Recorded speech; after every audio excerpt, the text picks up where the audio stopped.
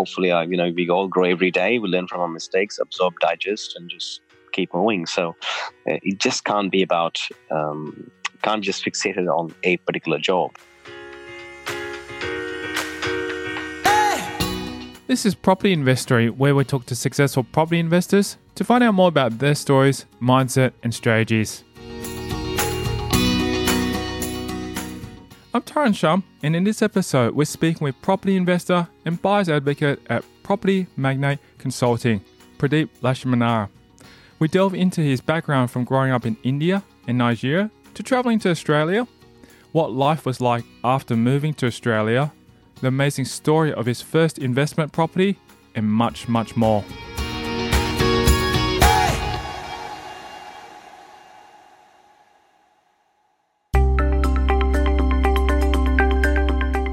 Laxminarayana shares a little bit of his background and what work he is going on in his life at the moment. Originally, I come from India, and I'm in IT. I also do a bit of part-time print modeling, short films, and my core business, my core passion is being a buyer's advocate for my customers. My own business the name of the business is Property Magnate Consulting, and that's where my passion is.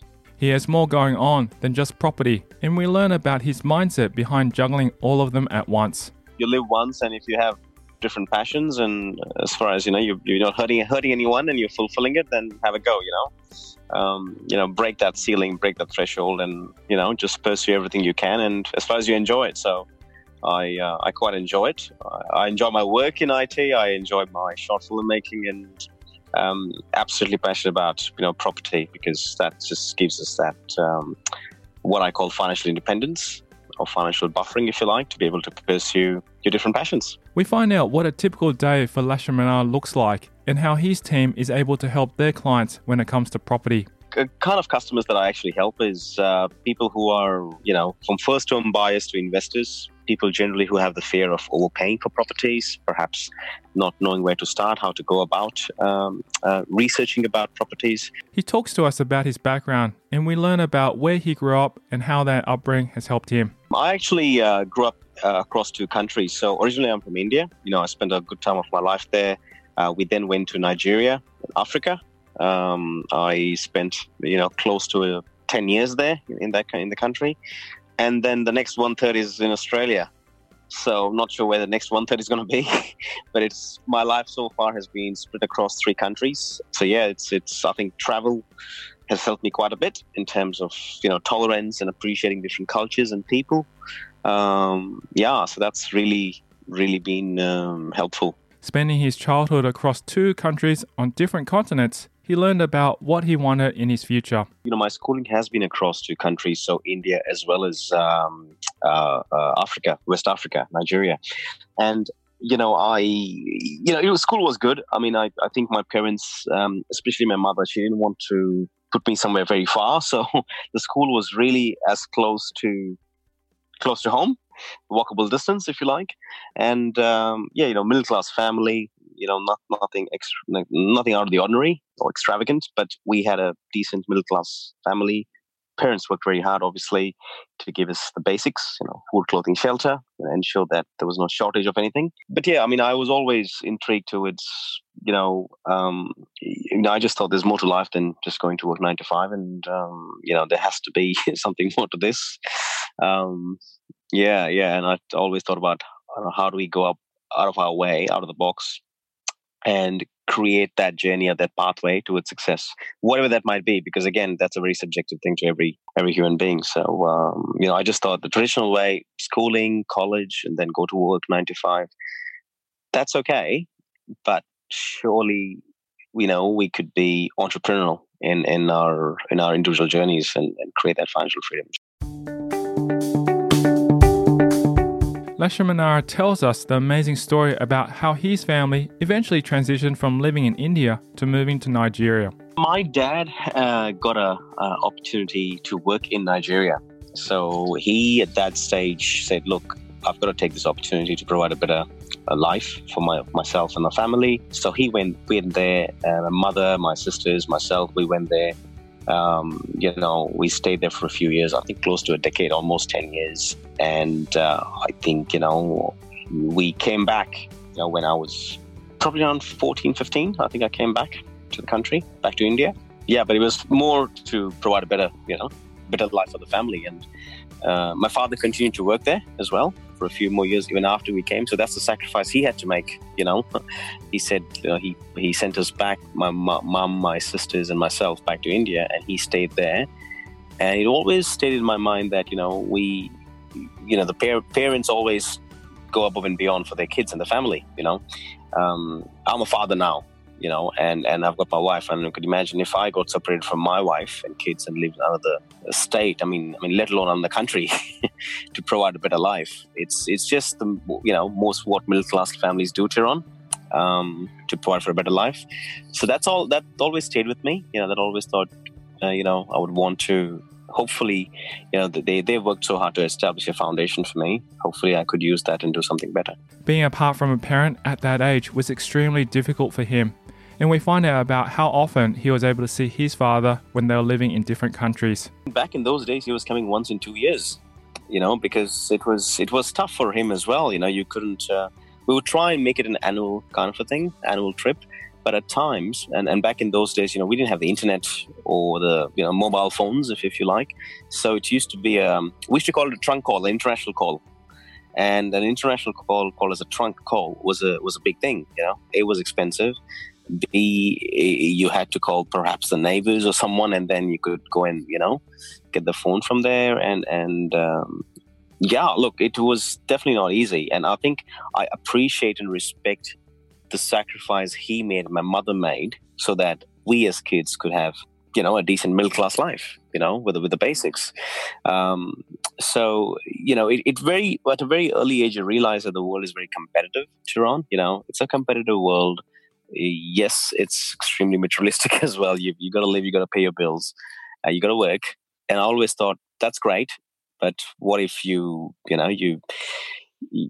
created that financial freedom sooner than expected? There surely must be a way to create that financial freedom to be able to achieve whatever you want to achieve, rather than wait till your late 50s or 60s. We meet people, grow individually. I think we all grow, right? Hopefully, we all grow every day. We learn from our mistakes, absorb, digest, and just keep moving. So it just can't be about, can't just fixated on a particular job. Yeah. As you rightly said, we're here. We've got to enjoy life, enjoy the sun.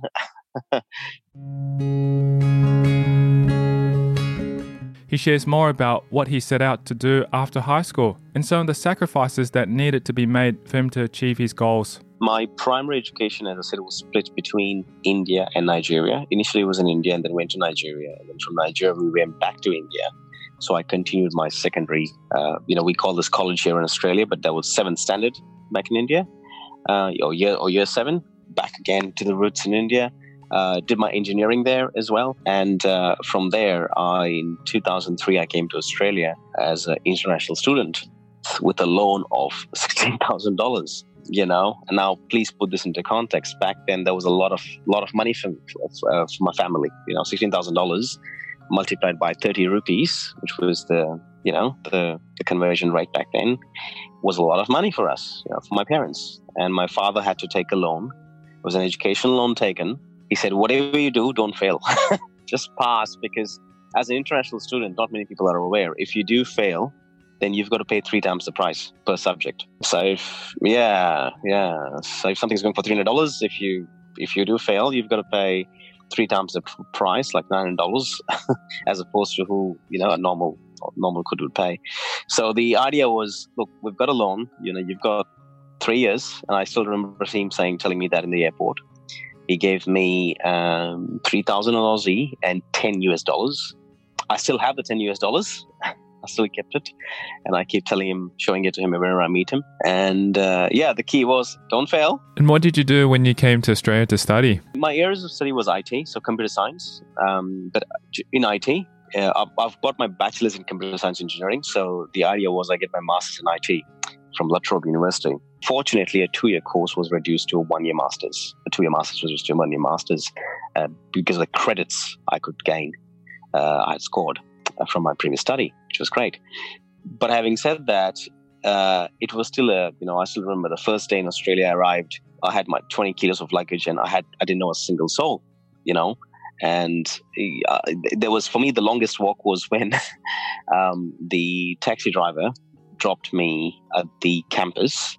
And La Trobe University is a massive campus, by the way, in Melbourne. It's a massive campus. So that walk from where he dropped me from the gates till the campus, almost, 1.5 Ks, almost 1.5, 2 Ks. That walk was, you reflect a lot, You're literally carrying your own luggage. There's no one to help you, just by yourself.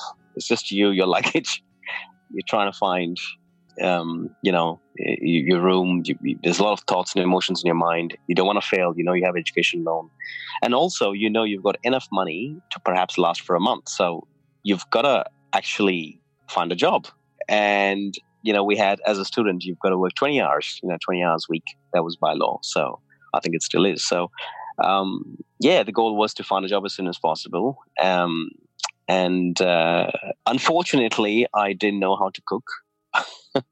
Actually, I still don't, by the way. So it was thinking, hang on a second, how do I manage this? How do I manage my finances, and get through this? So it was an emotional journey, but I'm glad it happened to me, because I wouldn't be where I am today without that. That was character building for me.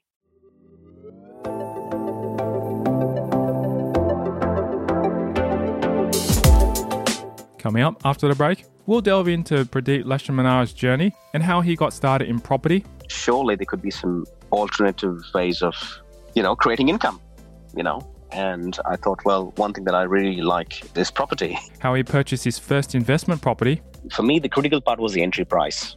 If we had secured that property at a right price point, I knew we would do well. And fortunately, fortune favors the brave. I was fortunate enough to turn up at the auction, have the guts to be there, and we secured the property for $200,000. And that's next. I'm Taran Sham, and you're listening to Property Invest Story.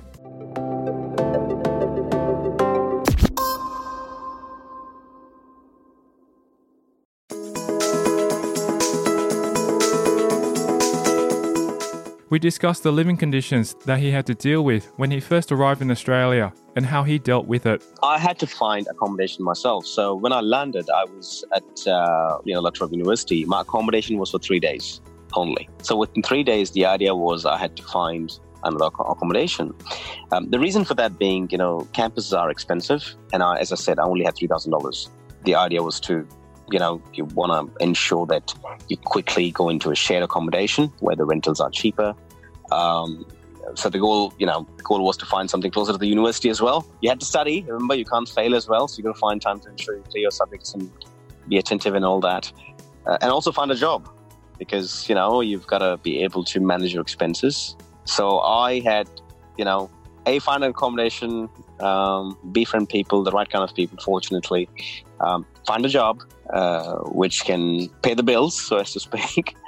It was challenging, but you come across all kinds of people, even the ones which are not very helpful. That's okay. You learn from that. You learn from adversity at times, and then you get some lovely people who go above and beyond to help you. So I think one particular incident that stays with me is, I remember when I was back in those days, I didn't have a mobile phone, so, and the only mobile phone my sister gifted to me, I lost in a tram. So it was like, oh my God, what do I do? So we used to use the international calling cards, Tiron. We used to get international calling cards to call India. It used to be valued at $10, which is a big amount of money for me back then. Out of which the connection fee, $2 used to go in connection fee. So all you're left with is $8.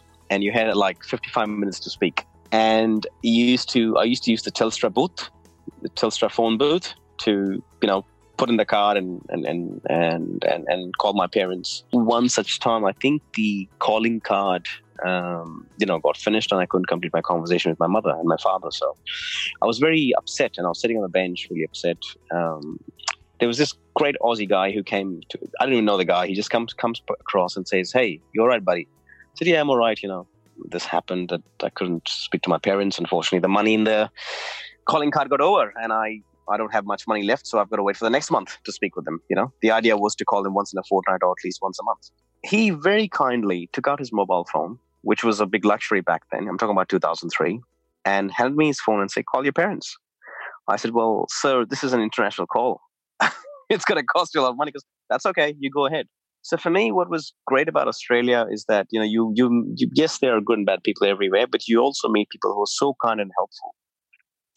This was an absolute stranger, very generous heart, a stranger, So that, really it was very inspiring and humbling as well, when you met some lovely, genuine people. So yeah, I thanked him a lot. And obviously I didn't take up the offer, but I thanked him for his generosity, just that kindness, you know.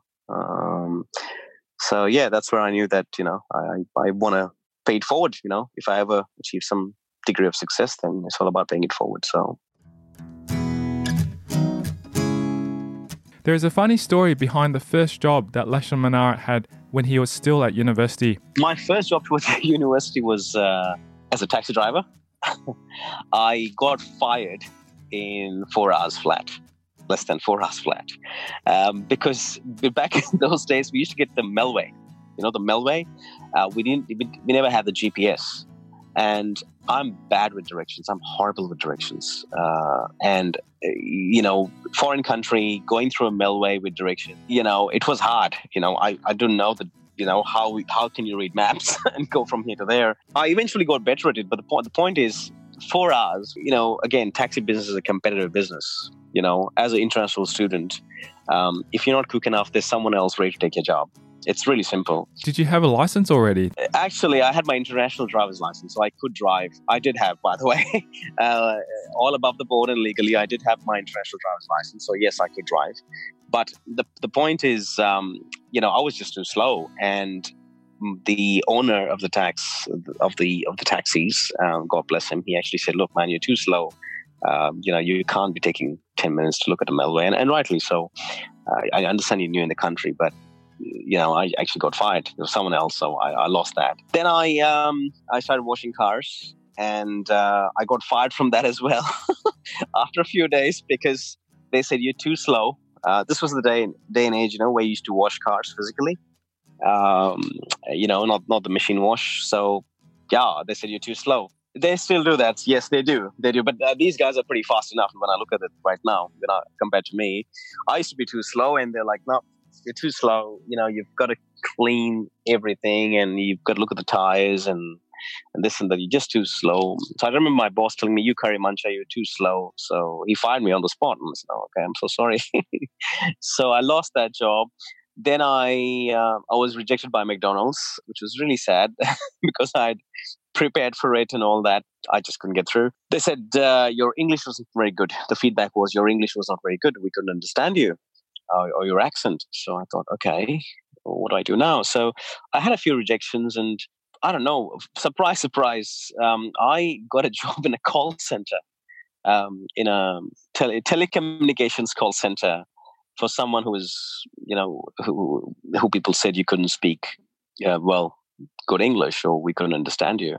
I worked in a call center, and I think that was I would say, a decent break, because, doing all kind of odd jobs, as you say, as a student, that helped me with cash flow. That helped actually me paying for my own expenses, paying for my own rent.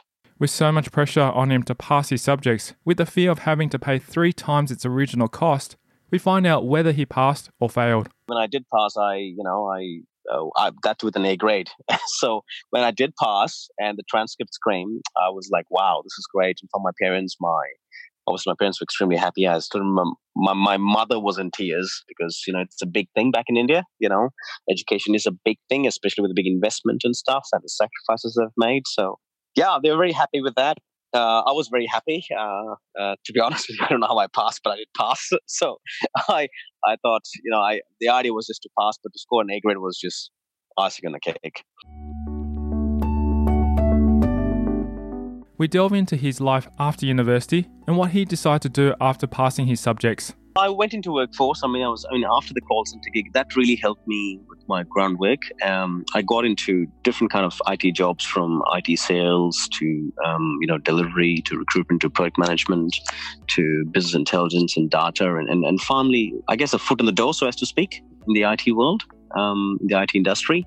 And since then, started to contracting as well, which obviously helped with cash flow. And that helped quite a bit. But perhaps what was missing was, I said, I knew that whilst I enjoyed doing what I did, I was very consumed with work, like we all are. You work, we say it's 9 to 5, but it's never 9 to 5, whether you're working for a consulting organization or you're working for an end user, work never ends, work never stops. So I said, well, that's great and I'm enjoying it. That's fantastic. But surely there could be some alternative ways of, creating income, And I thought, well, one thing that I really like is property. That's how my property journey actually started. During his property investing journey, we find out how he purchased the first property. We saw a property in Reservoir. The land was 717 square meters, a big parcel of land. It's an old house, obviously, a very old house. So me, my partner and myself, she's my wife right now, but then my girlfriend, we said, well, look, okay, this is a great investment. Let's get it.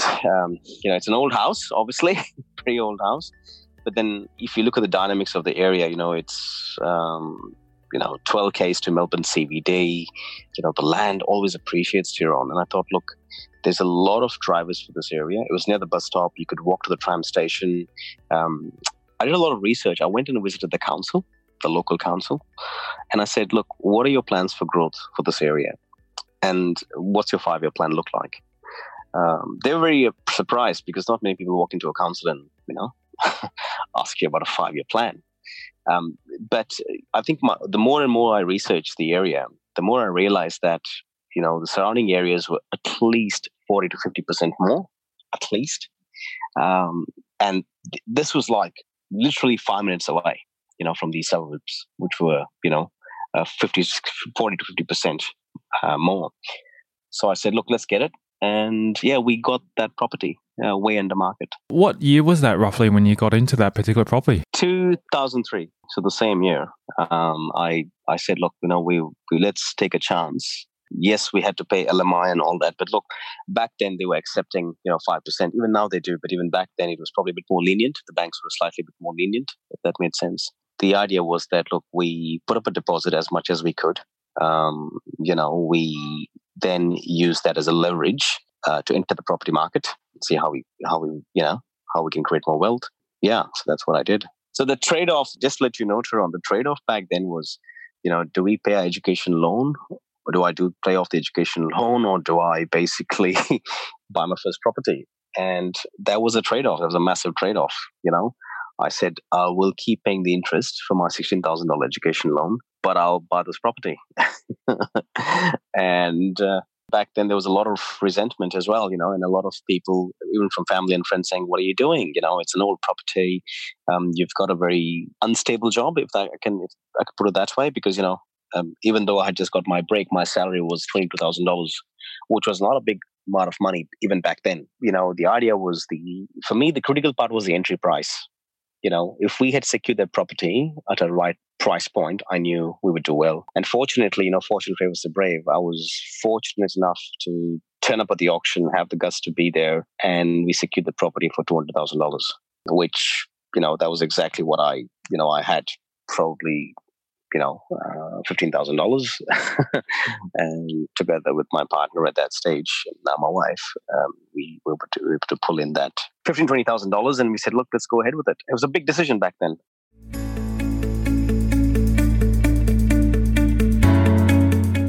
Since he was still paying off his education loan and bought his first property in Australia, we delve into how he was able to string together the finances to get the deal done. In hindsight, when I look back now, I wish I had a team. We could talk about my entry criteria, my exit criteria, my strategy, I wish I had that, that kind of support. I never had that, you see, because I was new in the country. Everything was self-taught. One thing I knew, though, was that this is going to appreciate. This is going to make money.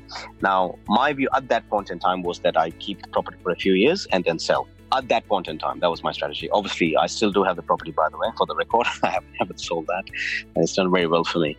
But back then, as a, 23, 24-year-old, that was just my objective was, I want to get in there. I've got a good deal here.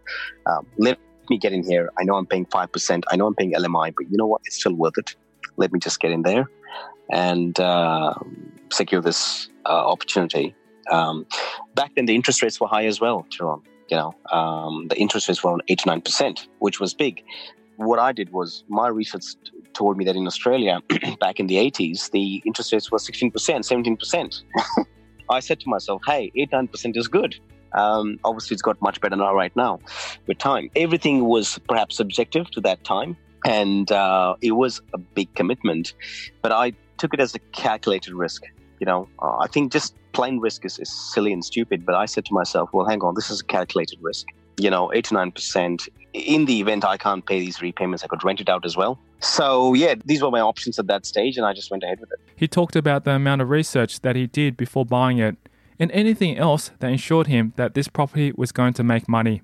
I think for me was the gentrification. I talk about that, the kind of people that were in that community, because you could see that there's a lot of younger crowd getting to that area. So yes, the infrastructure was great. Yes, there were all these schools coming up there and all that kind of stuff. I think schools are a massive driver, especially now I'm a parent. Then I wasn't, but I used to think, hang on a second, should I get married and have kids one day? Obviously, you want to send your kids to the best school that's there, public or private. And there was a lot of that happening back then. There was a lot of good schools coming up. The gentrification side of things, I could see a lot of younger couples coming into that area. You see, I'd observed that area. I had rented in that area as well, for the first 6 months, 7 months. So I knew what was happening in that area. I would always observe the kind of people coming in trams and train. And I thought, well, look, long term, this is going to go well. More importantly, Tyrone, the surrounding areas. The reservoir is surrounded by, places like, your Preston is not far from Reservoir. Northcote is not far from Reservoir. These areas are... Right now, they're booming. Even then, they were booming, at that point in time from a price point. But there was this massive difference in price. For example, something going in Preston even back then was going for around, 450, 500. And the very next suburb, Reservoir, was going for 250. That's almost half the price. 250, 300 is almost half the price. So I said to myself, geez, and in terms of the time, it's a 5-minute drive. These suburbs are literally 5 minutes from each other. They're not far. They're actually not far. A few tram stops separate the two.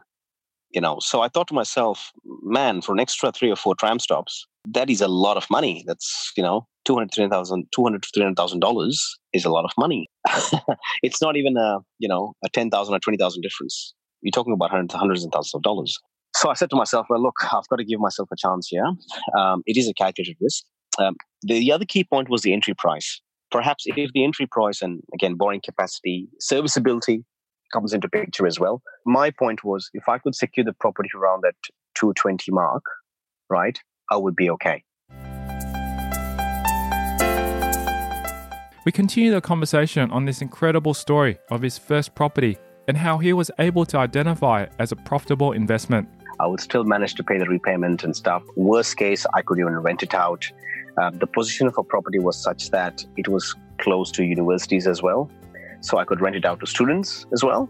All these thoughts were in my mind that should I not be able to service the mortgage, well, I'm going to rent it out, and go renting myself or go with share accommodation, live in the property as well as, rent out the other rooms. So all these things were playing in my mind. And I thought, I've got to secure this because what I could see is other investors and other people at that point in time, all my friends and mates were saying, hey, it's an old property, don't buy there. It's an old property.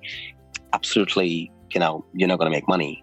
And for me, what I said to myself is, well, the land is massive. I could see development opportunities. I could see, and I had no idea how to go about getting permits. Obviously now I do, but back then I had no idea. But I thought, hang on, other people are doing it. I could see other people knocking down homes and building townhouses and stuff. Maybe one day will come when I can afford to do that. But I just want to secure this property. So it wasn't just gut feeling. It was just all these data and facts, as I said, gentrification, the kind of people, the schools. And look, you've got to be realistic. For me, I had to say, can I service the mortgage? Because buying a property is one thing to own. The holding costs, the holding of a property over a period of time is probably the more tougher thing than just buying a property. As you rightly said, there are a lot of people who've lost money in property as well. A lot of people have bought overpriced properties or even properties and can't even afford the repayments. So that was my gut feeling. That were my drivers.